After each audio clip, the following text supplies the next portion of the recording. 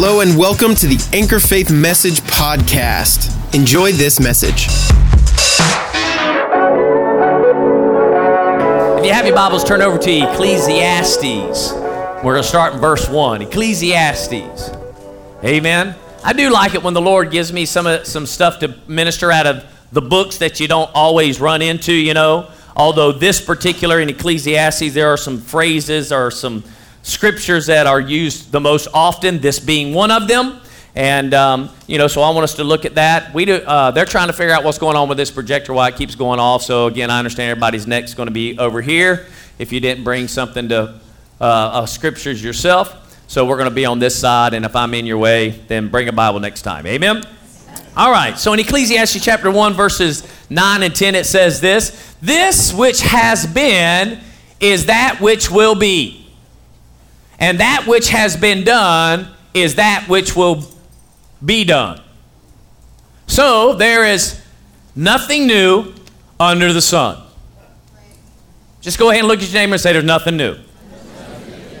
So there's nothing that your neighbor or I could tell you or you could tell you or anybody in the world could tell you that, man, this is new. You could say, that's old news.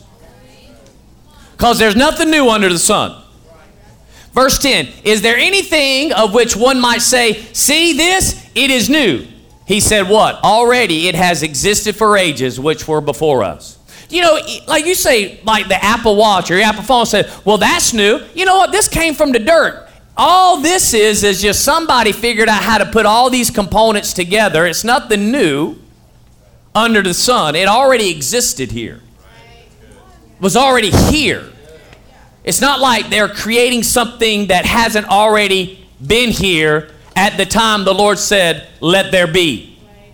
Okay? So there's nothing new. And in this context, I kind of want to take us in a direction a little bit different than, maybe how we've heard this particular passage of Scripture, because God dropped something in my spirit while I was away. Because, when I do vacations for me are really just, I have more time to devour the things of God. That's how I am, okay? Because I don't go away to get away from God. Well, you're a pastor, you're in church all the time, so why do you do? My life is connected with Jesus. If I'm not with Him, we're in trouble. So I read books, I spend more time in Scripture actually, I'll pray even more. Why? Because I don't have the appointments that pull and make demands. In fact, I have three books actually, that are already kind of written laid out in chapters, that I finished one while I was gone. I was jacked, so more than a lot is going to be coming out here soon. And it wouldn't work to me, because when you're in your purpose, wouldn't work. And it's not like we were disconnected. I mean, texts were coming our way. Information was coming our direction, and we could choose how fast or quick we needed to engage, whatever. But we weren't disconnected ever. Why? Because, again, this is our life. And we love this thing.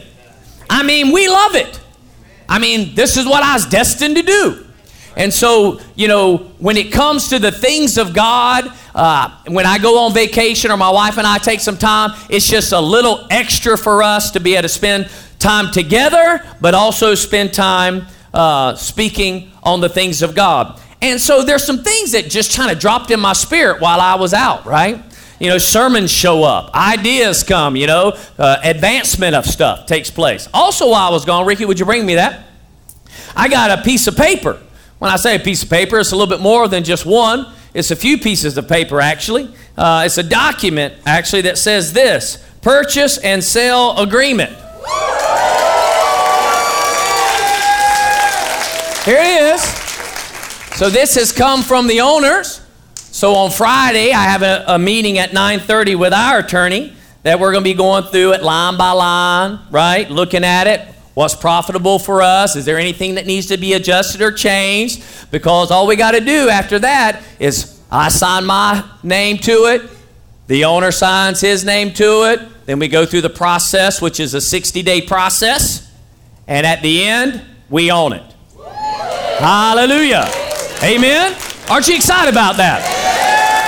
So again, through faith and patience, we inherit the promises of God. Amen. And so, things are happening. I know your children are still in here from Nautilus, but be of good cheer. We're only waiting for them to send us the air condition we've already, ordered. And so it's going to happen. In fact, we started looking at, since they're not in there, maybe we should go ahead and rip the carpet out, put a new floor down in it, and paint it.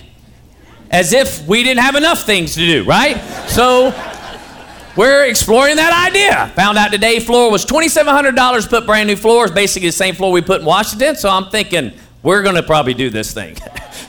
Amen. Because our children deserve it. Amen. Amen. All right. So anyway, let's go back to this scripture to get us back, in the direction we want to go. It says, "For that which has been is that which will be, and that which has been done is that which will be done." It's very important. And then he goes on and says, "So there is nothing new under the sun." Experience serves us well when there's a heart of love and a teachable spirit. But conversely, when there's a bitter heart and a know-it-all spirit, experience can hurt you. Through the years of my own personal growing and walking with the Lord, and I've said this to probably everyone in this room that is a vision partner, because if you've gone through our vision partnership, you've heard me say, I'll be a better pastor in 5 years. If you've been here enough, in a sermon, it would show up like tonight.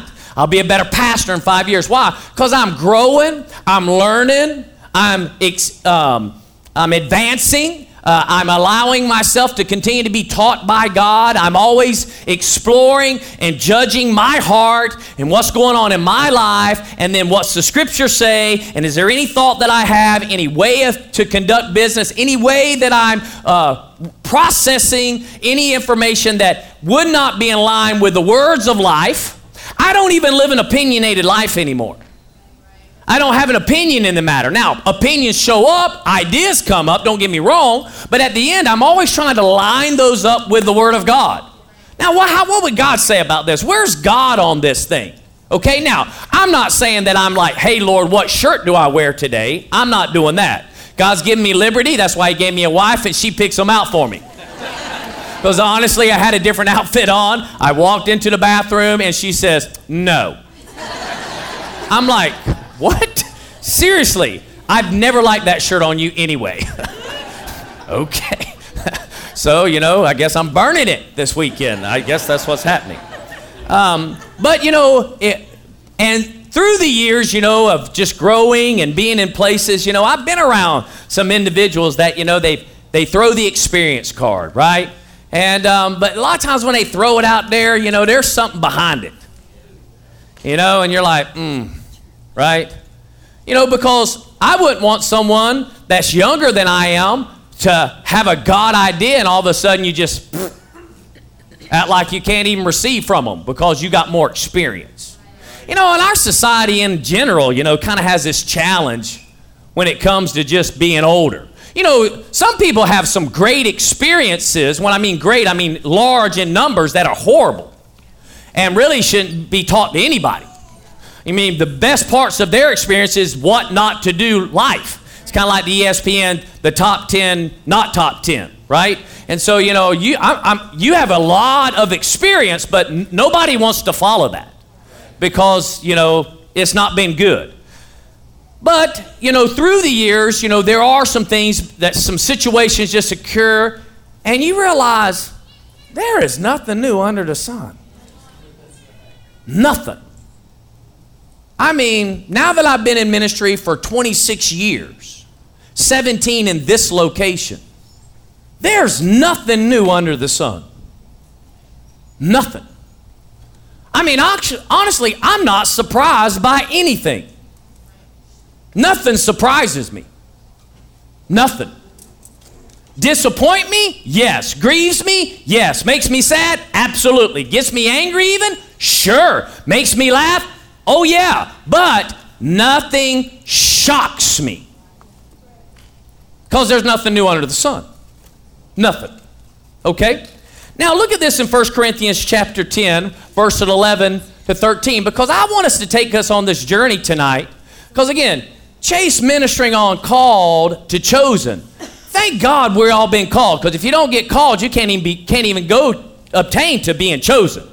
And we had that conversation before I left. I said, which I don't know if I said it. He may have actually said it, but I felt like it resonated in me. So one way or the other, I'm thinking, let all the other churches be called churches, and let us be a chosen church.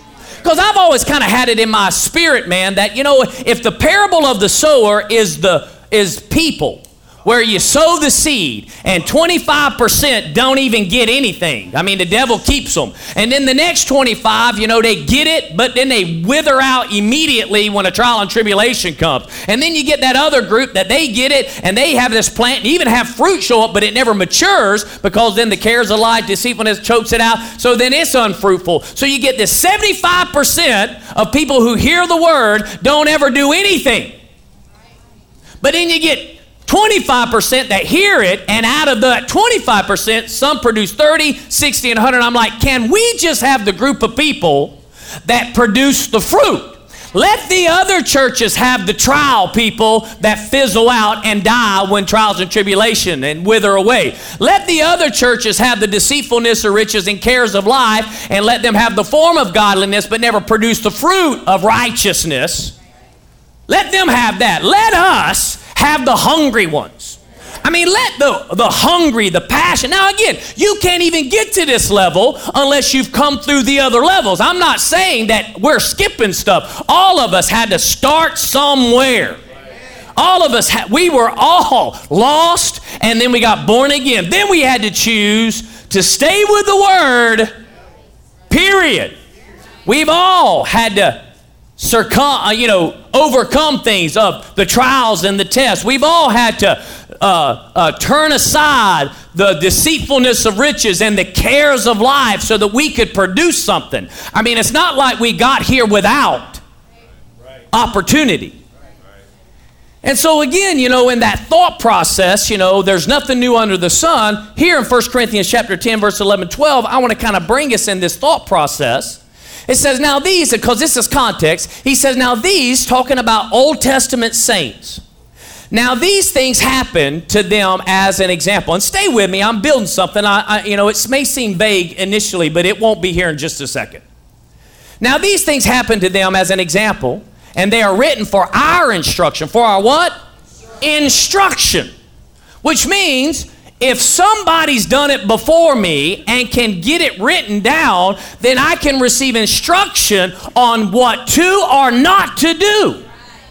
He says, upon whom the ends of the ages have come. Therefore, let him who thinks he stands take heed that he does not fall. We'll see that scripture explained in a different one much better. Verse 13, though. But here it goes right into verse 13. No temptation has overtaken you, but such as is common to man. In essence, we could say it this way. Ain't nothing new under the sun you going through right now. And somebody else is going through it. Why? He says God's faithful, who will not allow you to be tempted beyond what you are able, but with the temptation will provide the way of escape also, so that you will be able, what? To endure it.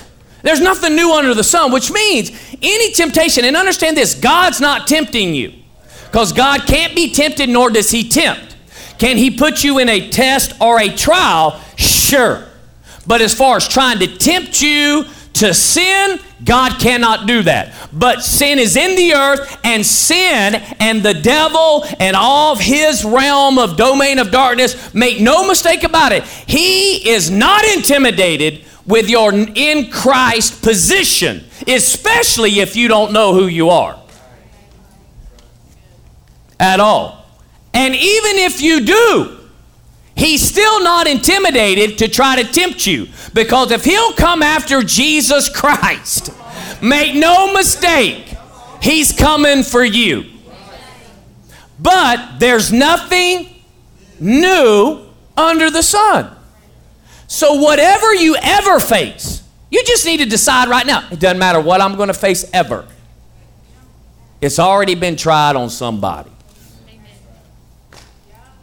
The question is, do we have documented evidence of it happening, and can we learn from the instructions? Obviously, this passage of Scripture, verse 13, is connected to the first two verses, of which is connected to the beginning of this chapter, which is discussing people within the old covenant that had instruction from God. Their lives were written out, and he's saying, if they fail to do things, you could fail to do things. This is why we have it documented. Because there's nothing new under the sun. Let's look at this in the Message translation. I use this translation in a couple books that I've written that do some types and shadows concerning Old Testament saints to New Testament believers. And so it starts out this way again, verse 11. It says, these are all warning markers, danger in our history books. Remember, it's history book now. These are people's biographies we're reading. Written down so that we don't repeat their what? So what's that tell us? If we're repeating their mistakes, we're either ignorant of their mistakes or we're choosing to make the same mistake. Okay. Our positions in the story are parallel. They at the beginning, we at the end. We are just as capable of messing it up as they were. Don't be so naive and self-confident. You're not exempt. You could fall flat on your face as easily as anyone else. Forget about self-confidence.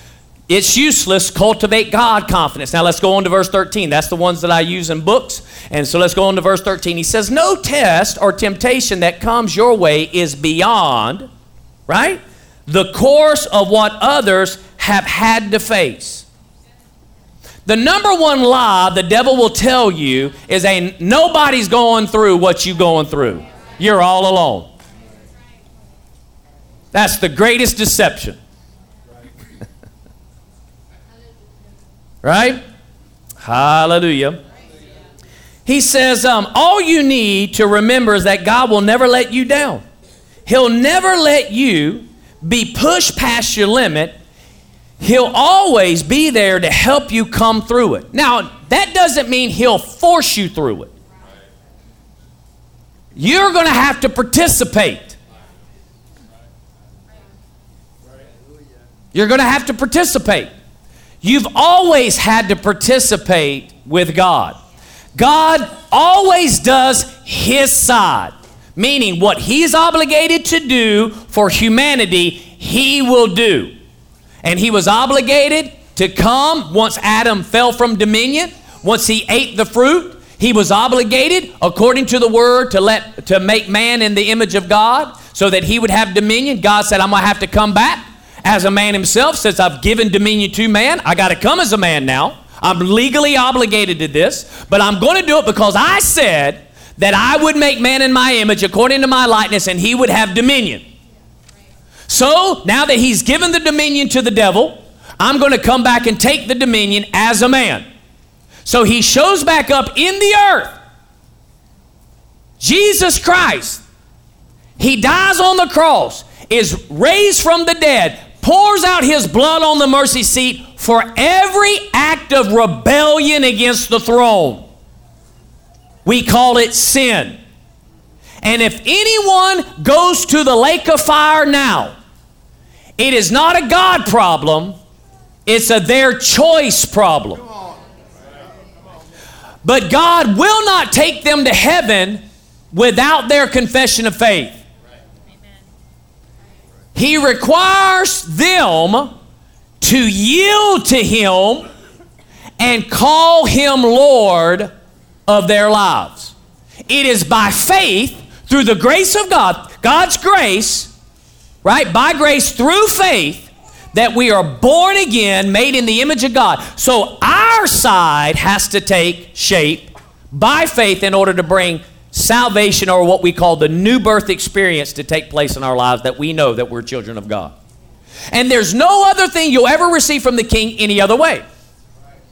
That's how we are to live. We are to live by what? Faith. Now, God can extend things towards you, but at the end of the day, he's requiring all of his children to learn to live by faith. Period. And what he's saying is I'll get you past this temptation. I'm going to show you the way of escape. In essence, I'm going to give you a word. And here's the thing about God giving you his word. He doesn't have to give it through the prophet, although he can. He doesn't have to give it through the pastor, although he can. He can give it to you privately in your spirit by the Holy Ghost. He could give it to you while you are reading Scripture and it comes alive to you and say, that's what I need to do. It could come through someone who has no fivefold ministry connection at all, and maybe even a babe in Christ, but God uses them to tell you something that sets me free from this. But then you have to act on it. So he'll provide the way of escape. You've got to choose to escape. Are you hearing what I'm saying? So none of us are trapped. Just go ahead and look at your neighbor and say, you're not trapped. You're not trapped. None of us are trapped. Because if we're trapped, then we have to call God a liar. I can't get out. I can't help it. I can't get out. I'm just stuck. I'm trapped. I can't get out. That's a lie. That's a lie. That's a lie. Well, but Pastor, you don't know what I've been through. I don't care what you've been through. Doesn't matter. You've not experienced. I don't have to experience. Jesus has. The Amplified says it this way. Amplified Classic Translation says verse 13 this way. For no temptation, no trial regarded as enticing to sin, no matter how it comes or where it leads, has overtaken you and laid hold on you, that it is not common to man. That is, no temptation or trial has come to you that is beyond human resistance and that is not adjusted and adapted and belonging to human experiences and such as man can bear. But God is faithful, first to his word, and to his compassionate nature. And he can be trusted not to let you be tempted and tried and assayed beyond your ability and strength of resistance and power to endure. But with the temptation, he will always. He will what? Always provide the way out, the means of escape to a landing place that you may be capable and strong and powerful to bear up under it, what? Patiently. Now again, temptations, there are some temptations that you just deal with yourself. There's no outside force. It's you. You decide whether you go over on a website or not. You decide that. Okay? But then there are some conflicts that are external that now you have to decide, how am I going to address and handle this with that coming at me this way? You got to decide.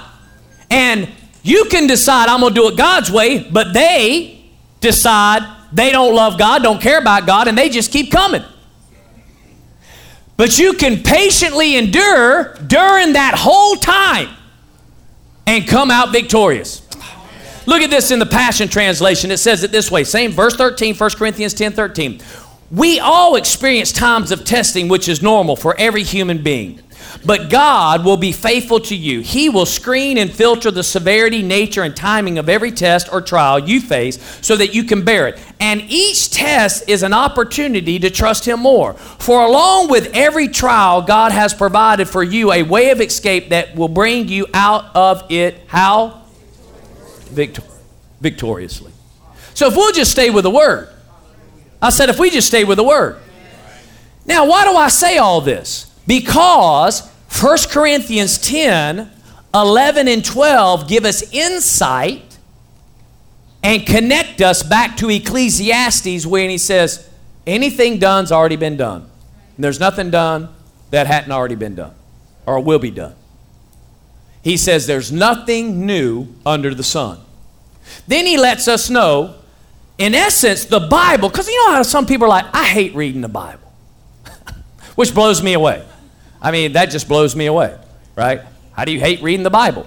In the beginning was the Word. Just John 1:1. In the beginning was the Word, and the Word was with God, and the Word was God. So if you don't like reading the Bible, then you don't like reading the Word, which is telling me you don't like God. Oh, I like God. No, you don't. You don't even like Jesus. Oh, I love Jesus. Do you?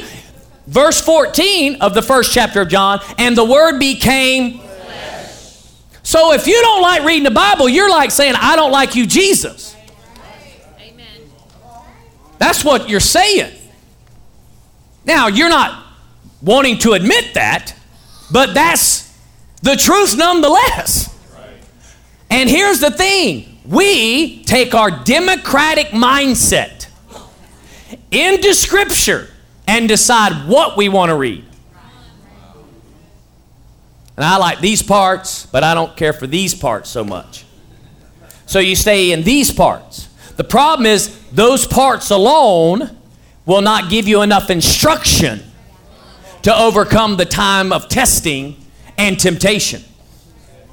Because the whole book is written so that you have instruction on how to handle it. I could say it this way.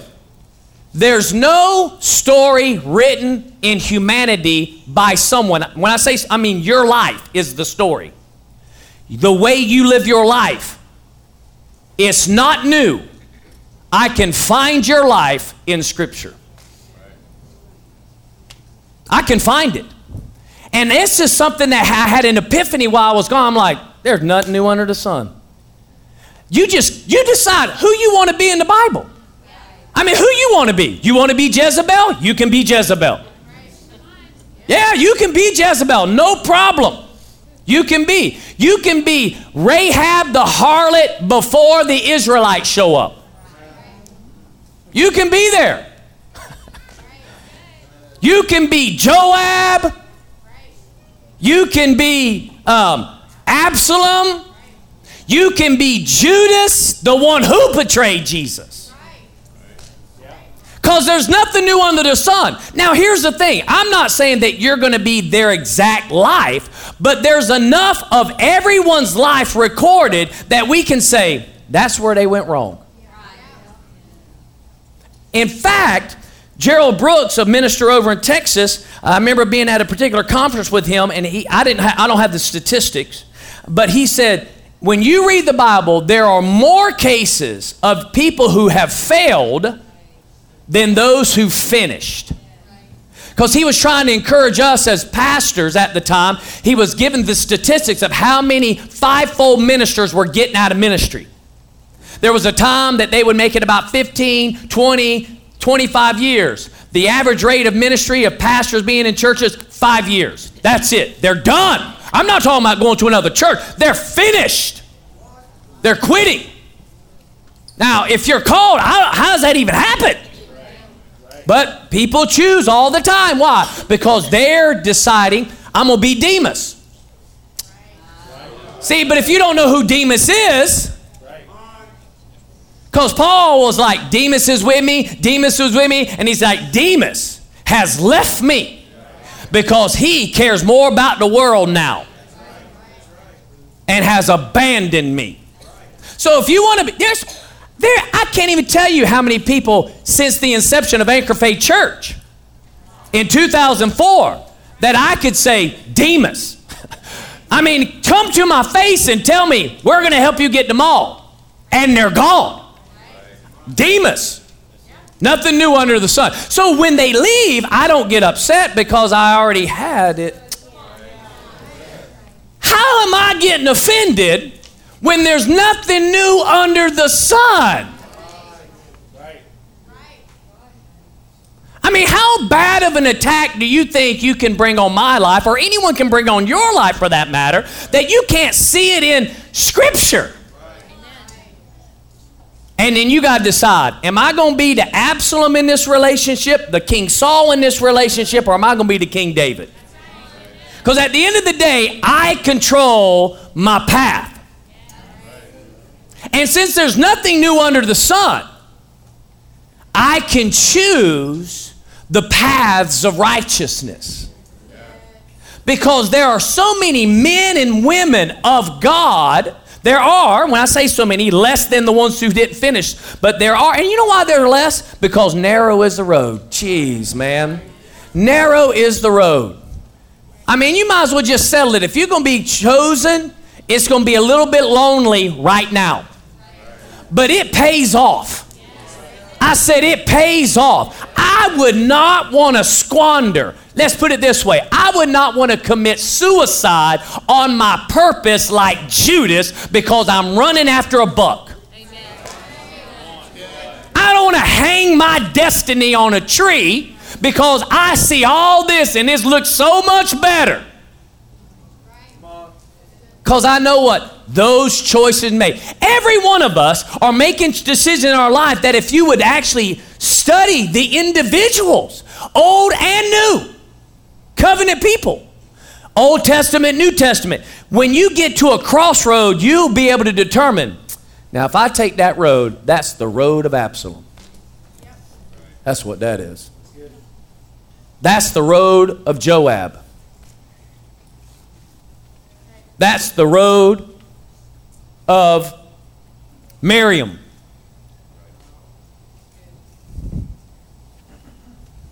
I'll get leprosy for a season if I respond that way. Oh, y'all don't want to hear this, I guess. There's nothing new under the sun. This is really an encouragement. It's just that when we hear this, a lot of times we want to take a step back. But what this tells us is that you have the greatest opportunity to pick your path. Because there's nothing new under the sun. You can say, okay, I'm in a situation right now. Let me go back to some biographies. Let me see if anybody's faced something like this in some part of their life. And let's see how it happened. Because there's nothing new under the sun. Because at the end of the day, you should want to be Mary, Jesus' mama. You should want to choose to be Esther. You should want to choose to be Deborah. You should want to choose to be King David. Can you make a mistake? Yes, I get it. And I understand David ultimately still did way more righteous things than he did unrighteous. Only about 3 that he did that miffed God.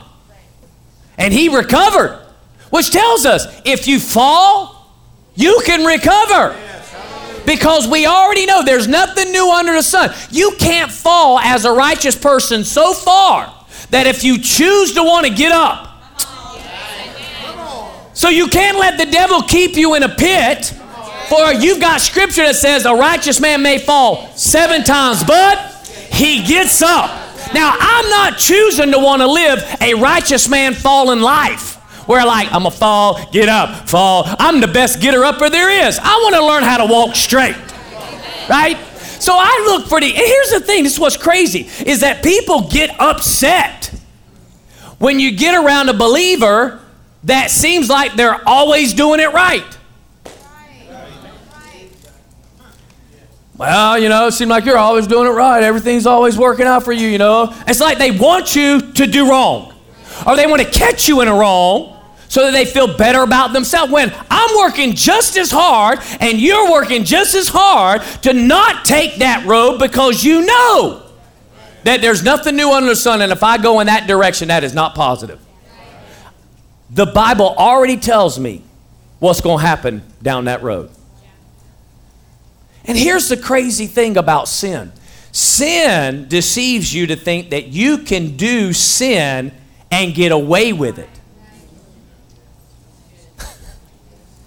That's why governments do what they do today.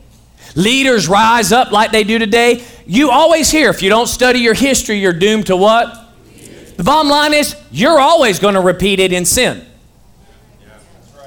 Because as long as you're a sinner, you'll never beat sin. You lose. You're on one road, death.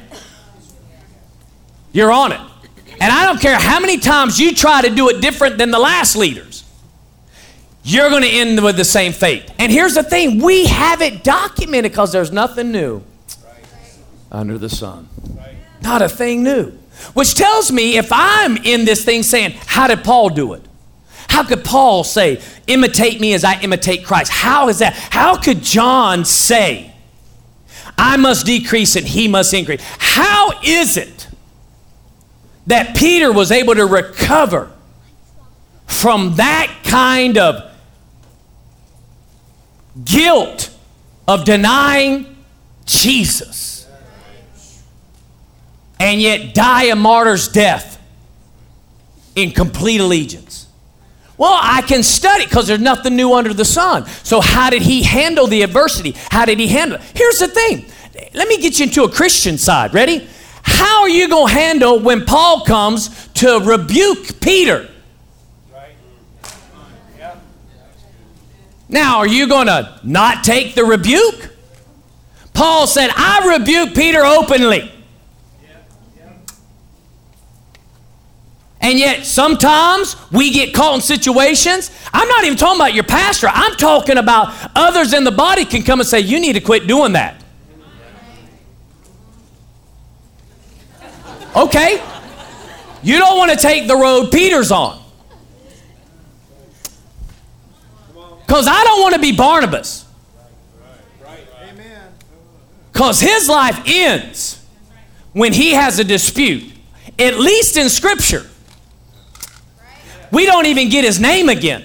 Now, it's not like he didn't love God and he wasn't trying to help people do things for God.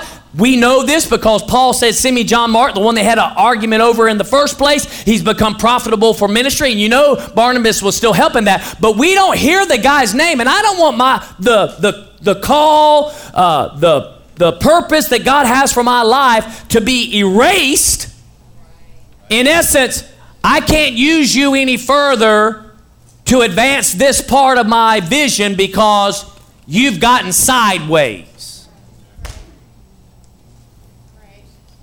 You're arguing, quarreling. Nothing new under the sun. I just want to go to church where everybody loves each other. Well, we do love each other. So conflict's happening. Because you're very imperfect, just like me. And we had to clean junk up. And if you're like, but I don't ever see you get mad or you do this or you do that or you... Look, I put it down like everybody else. And you know, why do we not want to go after? Look for the ones that... I want to find somebody that's not failing. Somebody that does handle the adversity. Because at the end of the day, if you come up around that individual and you have a hard time measuring up to that or it seems like you're never getting it, stick with it, man. Just keep sticking with it. Because God's not a respecter of person. And if somebody knows how to put the temptation of lust down and knows how to put the temptation of alcohol down and knows how to put down the temptation of, leaving the church over an offense and put down the temptation of being bitter because someone stabbed him in the back or put down the temptation of whatever. God didn't do what I asked when I prayed stuff. If you can get around those individuals that still love God, worship God, honor God, know they've been through some kind of calamity, but they still are whole. Man, I need to get around you. Because for me, I'm like, where is that, Lord? How do I get, because there's nothing new under the sun. Nothing new. Doesn't matter all the exploit. Moses is always rings in my head because he was so used of God in such a miraculous way, but yet couldn't finish his course because he hits a rock twice. And I use that teaching moment all the time. I'm so thankful for that instruction. I mean, honestly, I would go to Moses if I could stand and say, "Ma'am, thank you for writing that about yourself." Oh, you don't want to. Moses wrote the first 5 books. So he gives us an insight. Now listen to what I'm saying. The Holy Ghost wants me to tell you my failure here. Because when you get going and you've interceded for them and you've stood in the gap for them and they grumbled and complained and talked about you and came after you and called you this and called you that and complained about your family, and that sure happens in ministry. You know, God forbid that God uses a pastor's children, right? Don't put that pressure on my kids. I won't let you do it. Amen. Period. Amen. I mean, they're their own individuals. But man, if there's an anointing on it, then we're going to celebrate it like an anointing on anybody else. Period. And if you can't receive from anyone, then you have a problem. And we can see those individuals in Scripture. Judas was hanging out with Jesus because he wanted to be next to the guy that's going to be the guy. Meaning, they're saying you're the king. Bro, I'm hooked up with you. I'm right here. I'm by your side. I'm right here with you. You know, like, this guy ain't taking the throne like I thought he would. I mean, I thought I'd get prominence. I thought I'd be recognized. I thought I'd be like this. You know what? I'm going to see how I'm going to have to get me a different cut, because this stuff he's talking kind of crazy. And I don't know that I have a financial future with him anymore. Right? I'm going to be right next to the pastor. Well, if they're living holy and righteous, that could be exposing. Hallelujah. I mean, I'm not saying all are, but just because some aren't don't mean some aren't. Because at the end of the day, there's nothing new under the sun. I can show you prophets that failed that were godly. I mean, we've got one prophet that showed up and said, the Lord said this, that, and the other. And they're like, hey, man, come here. He said, nope, can't stay. The Lord told me to release this, and don't eat with nobody, don't talk to, and go. And he takes off and he's going. Well, then the old prophet who used to hear, but started letting his hearing be bribed, he shows up and said, oh, the Lord spoke to me too. Come on back to the house. And the young guy went with the experienced guy. And then the Lord came on the experienced guy and says, you really are a man of God. You are a prophet. And what you say is true. And you shouldn't have came to this house. You're going to die when you leave here. And sure enough, he did. But that guy realized, that's a man of God. When I die, put me in next to his grave. But yet he wouldn't be in the grave if you wouldn't have. Maybe there's some people you just don't need to walk with. Maybe there's some people you don't need to be listening to.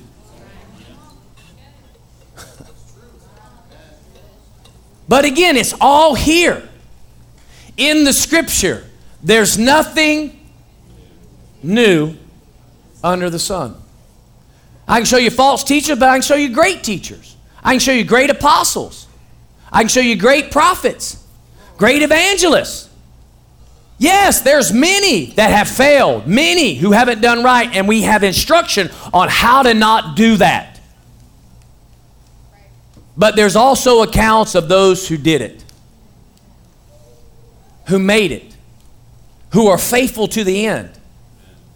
And their stories are there, their bibliographies are there by the Holy Ghost. See, these things are not just to fill pages for us. Man, can we just get to the part that applies to me? It all applies. I said it all applies. I mean, you want to deal. I was just talking to someone who's wanting to run for office. I said, you need to read Daniel. Daniel was the greatest statesman in the Bible. This guy went through multiple administrations. If you think you're going to run for political office, you need to study Daniel. You'll learn some things from him and how you should operate in the office. Because there's nothing new under the sun. You know what's crazy about Daniel? Daniel knew there was legislation that was enacted against his God, and he did not protest it. He just kept praying. So not everything that isn't right, and according to God's word, we should protest.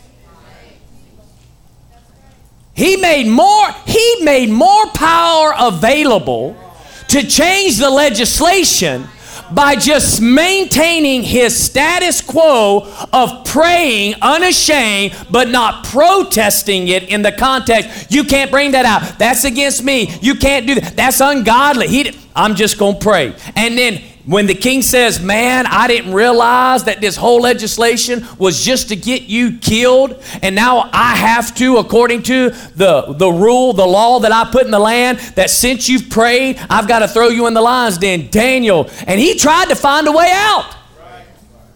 But he couldn't enact it, couldn't change it. Daniel said, don't you worry. Woo, come on now. I'm telling you, if us as believers, if we really want to make some serious change, we need to be asking some questions. Because there's nothing new under the sun. If people are mad at the last administration or this administration or any administration on the planet, you know what? There's nothing. Yeah, but it ain't never been like this. There ain't nothing new under the sun. Did you see what President Biden's done? He's only doing something someone's already done in the past. Every one of them. Now, could godly ones rise up? Sure can. In fact, some of this stuff could have some of the greatest moves of God take place if we'll keep our focus. Or we can be like others, kicking and screaming. Now, I'm not saying you can't protest. Shadrach, Meshach, and Abednego protested. Everybody bowed, and they were like, yeah, that ain't happening. Amen? They were the minority.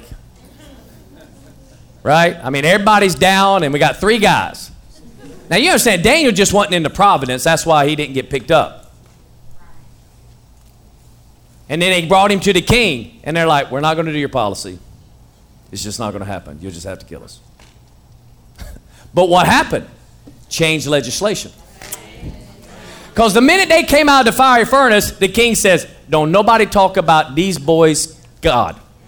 He's the man. He's God. He's it. Anybody says anything, we're going to kill you. We're going to take all your junk. We're going to strip you of all your rights. And you guys just got promoted. Wow. If you ain't getting promoted in your protest, maybe you need to keep your mouth shut. I'm just saying there's nothing new under the sun. Right? Many believers today are stuck in where the scriptures talk about fables and myths. Because here's the thing. You can go down a rabbit hole of conspiracies. And let me just be honest with you. Something about it's going to be true.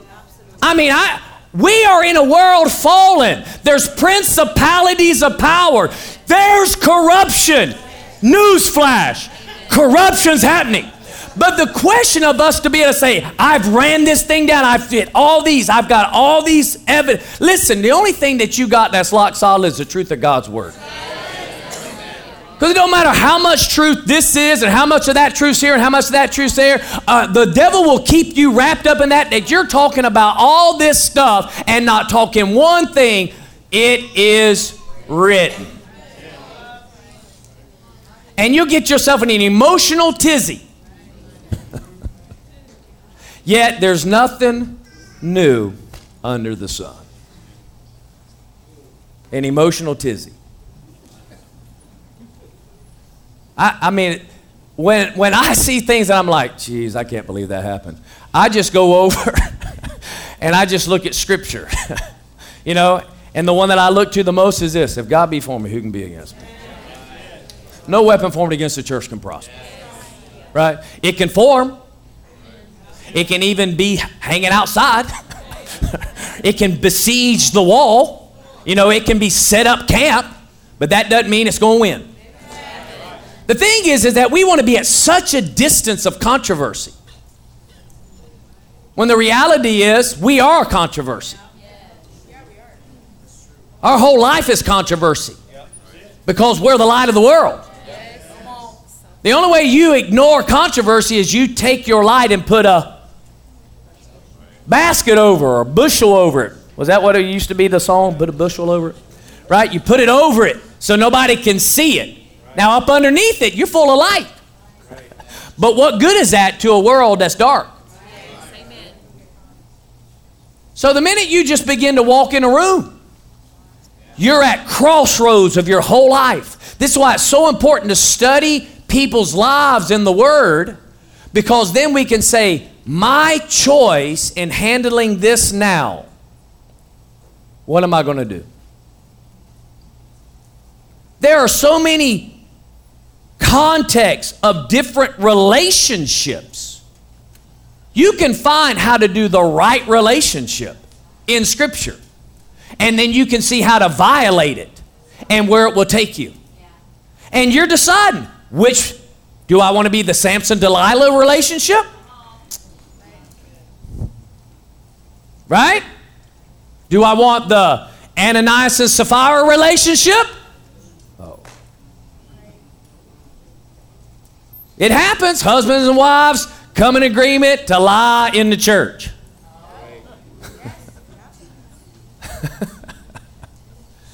Did this happen? No, Pastor, it didn't happen. It didn't happen. And they're covering for the other one. Well, that's a terrible road to go down.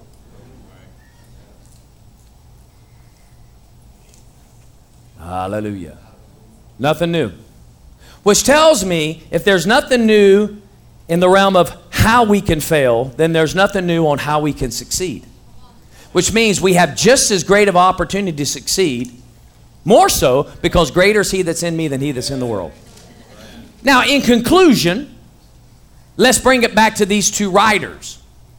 Because in Ecclesiastes chapter 1, the writer, which is King Solomon, who was the wisest man ever, he writes the whole book. And he's really an emotional mess. Okay? Greatly distraught. And it's only because he chose to not do what King David instructed him. Son, incline your ear. And he decided, I'll chase everything else out. And so it's a very depressing book in that context. Because, and if you read it, you realize, well, if I go after this and go after this and go after this, he lets you know this is the road. This is what it is.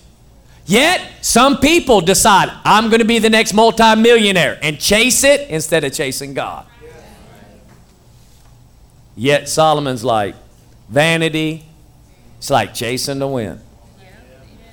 Every relationship, Solomon's like, yeah, I had so many people, it was all just no good. It never satisfied. He lets us know. But how does he conclude it? He concludes in Ecclesiastes 12, the last chapter, the last two scriptures, it says it this way. He says, the conclusion, when all has been heard, is fear God and keep his commandments, because this applies to every person. Whether they're in covenant or not, this applies.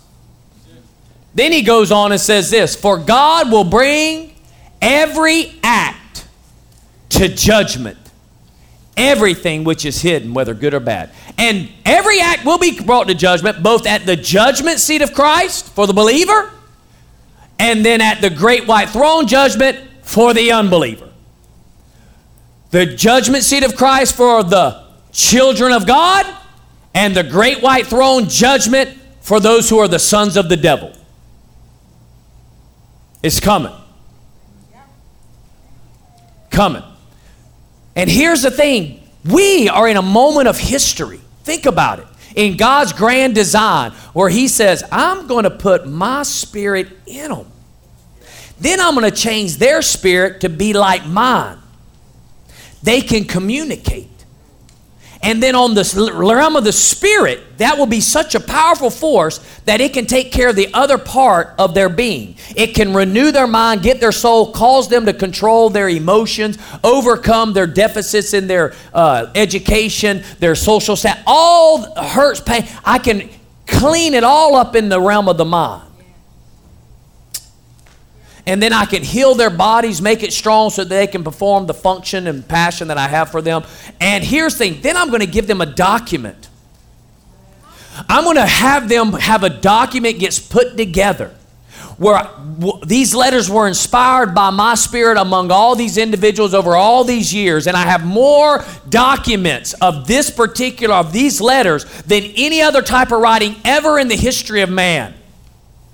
Not only is it truth that I'm here telling you it is by the Spirit, because I'm the author.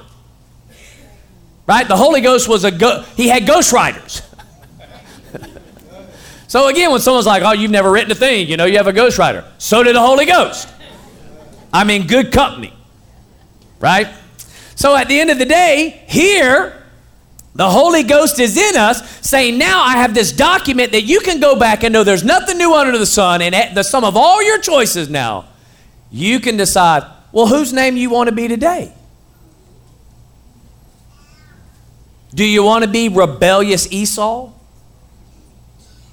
Or do you want to be Jacob or Israel? Or do you want to be Joseph? You want to handle that situation at work like Joseph? You want to handle that family dynamic like Joseph did when his family came? Do you want to be Joseph in the family right now? Or do you want to be one of his brothers? Because there's nothing new under the sun. And then the author of the Corinthian book, which is Paul, in 2 Corinthians chapter 5, verse 6 through 10, he says it this way: Therefore, being always of good courage, and knowing that while we are at home in the body, we are absent from the Lord. For we walk how? We walk by faith. We walk by faith, not by sight. So first he starts out and say what? Being always of what? Good courage. You're going to have to be courageous if you're going to live this life. And if you're going to allow your name to be associated with some of the greatest names ever penned, because you can live their life too. You can have their results. Because there's nothing new under the sun, which means if they overcame, you can overcome. Verse 8, we are of good courage, I say, and prefer rather to be absent from the body and to be at home with the Lord. Therefore, we also have as our ambition, whether at home or absent, to be pleasing to Him. What's that saying? Pleasing to God. How do you please God? By faith. Hebrews chapter, see, this is why it's so important to read the Word. Hebrews chapter 11 tells us, without faith it's impossible to please. So when he says, all I want to do is please the Lord, that doesn't mean wake up and say, I love you and I please Him. You please Him because you are a doer of His word. You live by faith. Faith is the only way. So if you live by sight, you're not pleasing God. If you're allowing what just took place, well, I tell you. Okay, let's find that name in the Bible and let's see what road you just jumped on.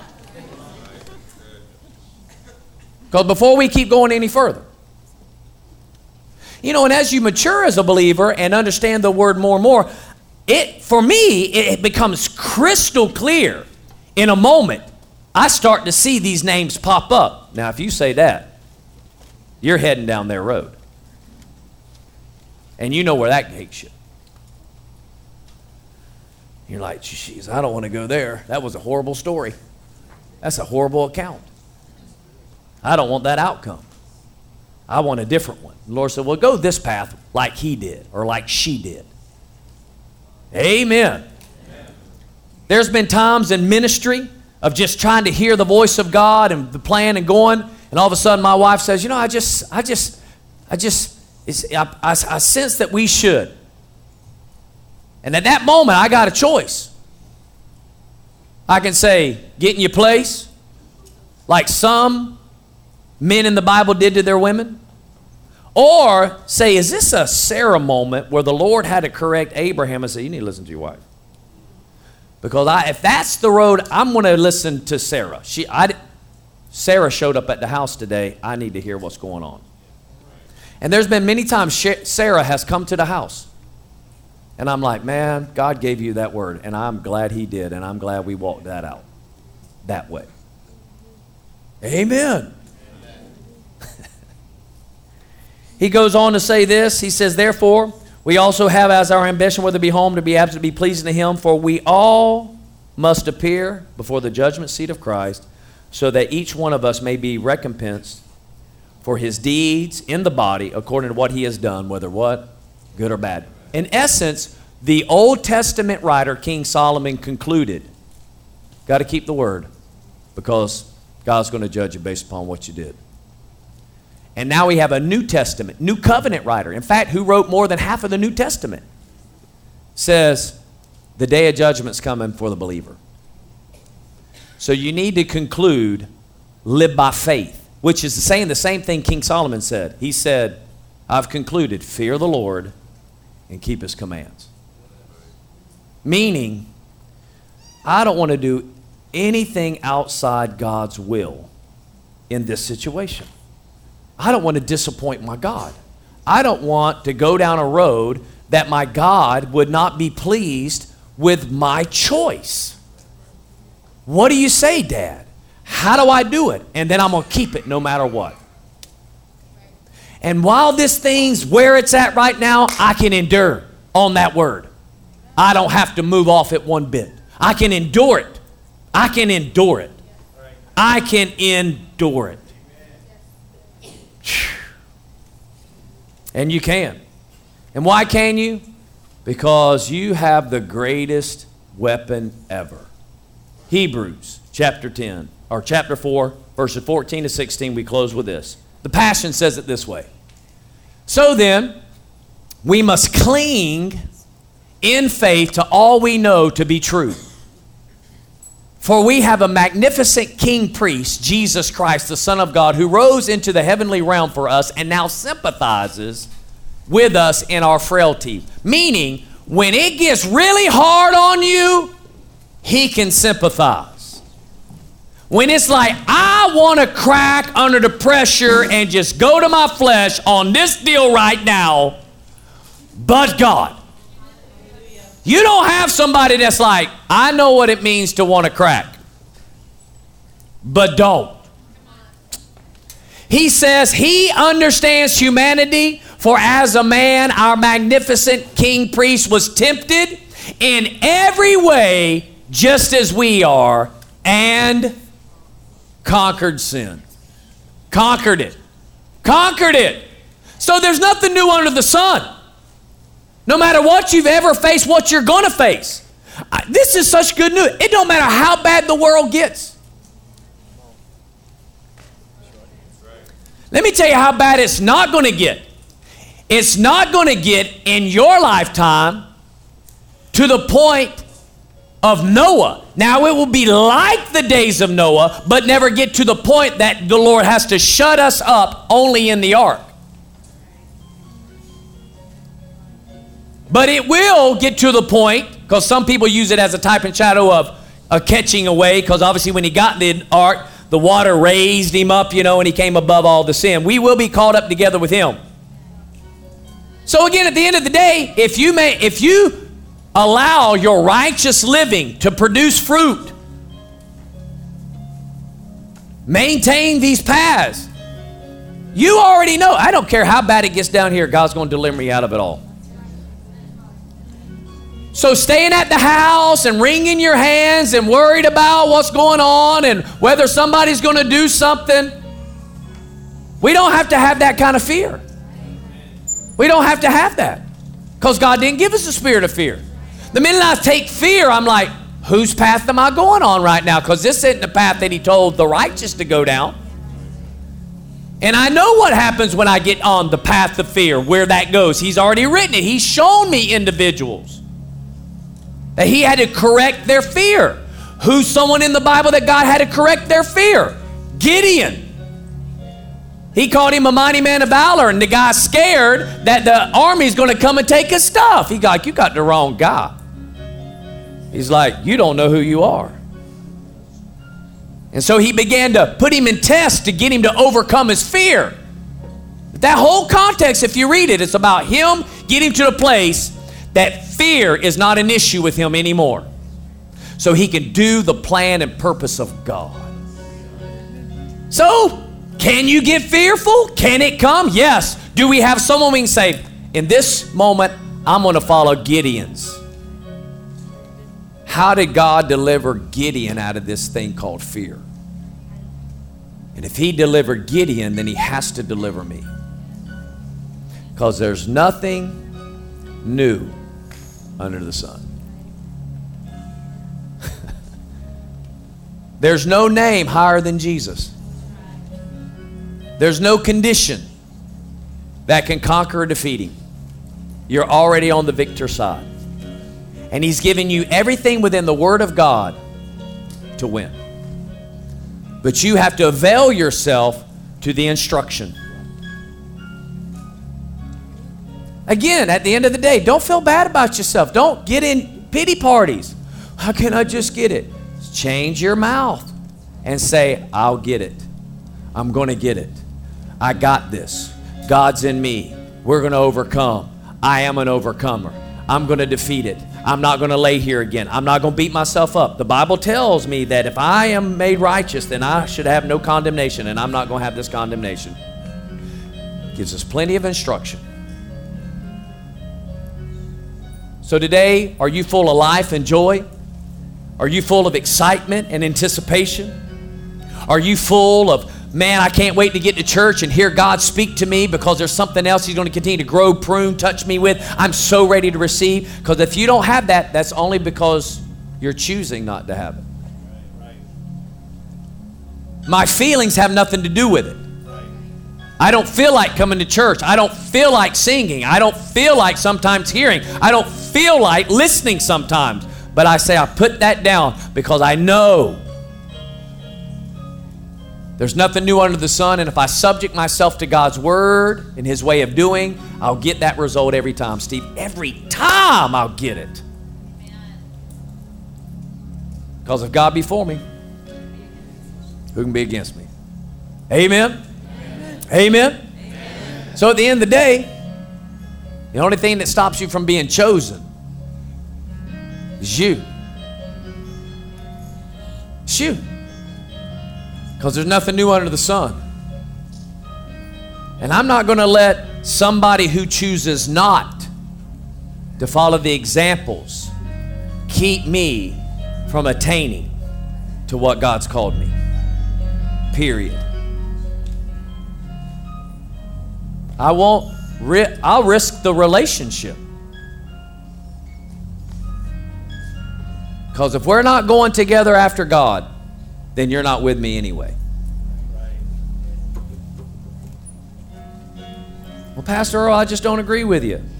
Bring the Bible and show me, and I'll change. Because I'm not giving you my opinion.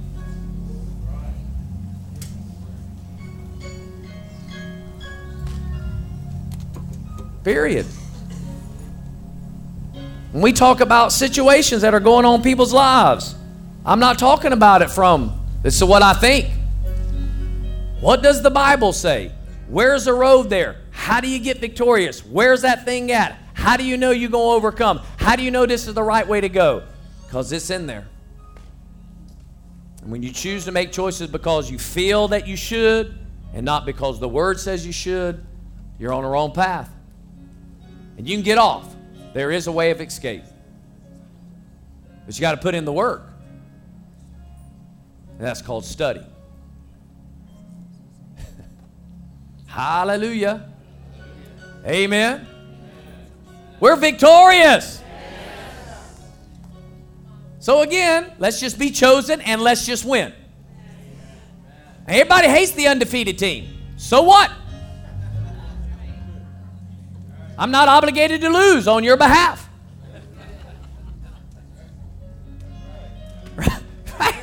We're not obligated to fall on your behalf. Not obligated to mess up on your behalf. Not obligated to make a mistake so that you can feel good in yours.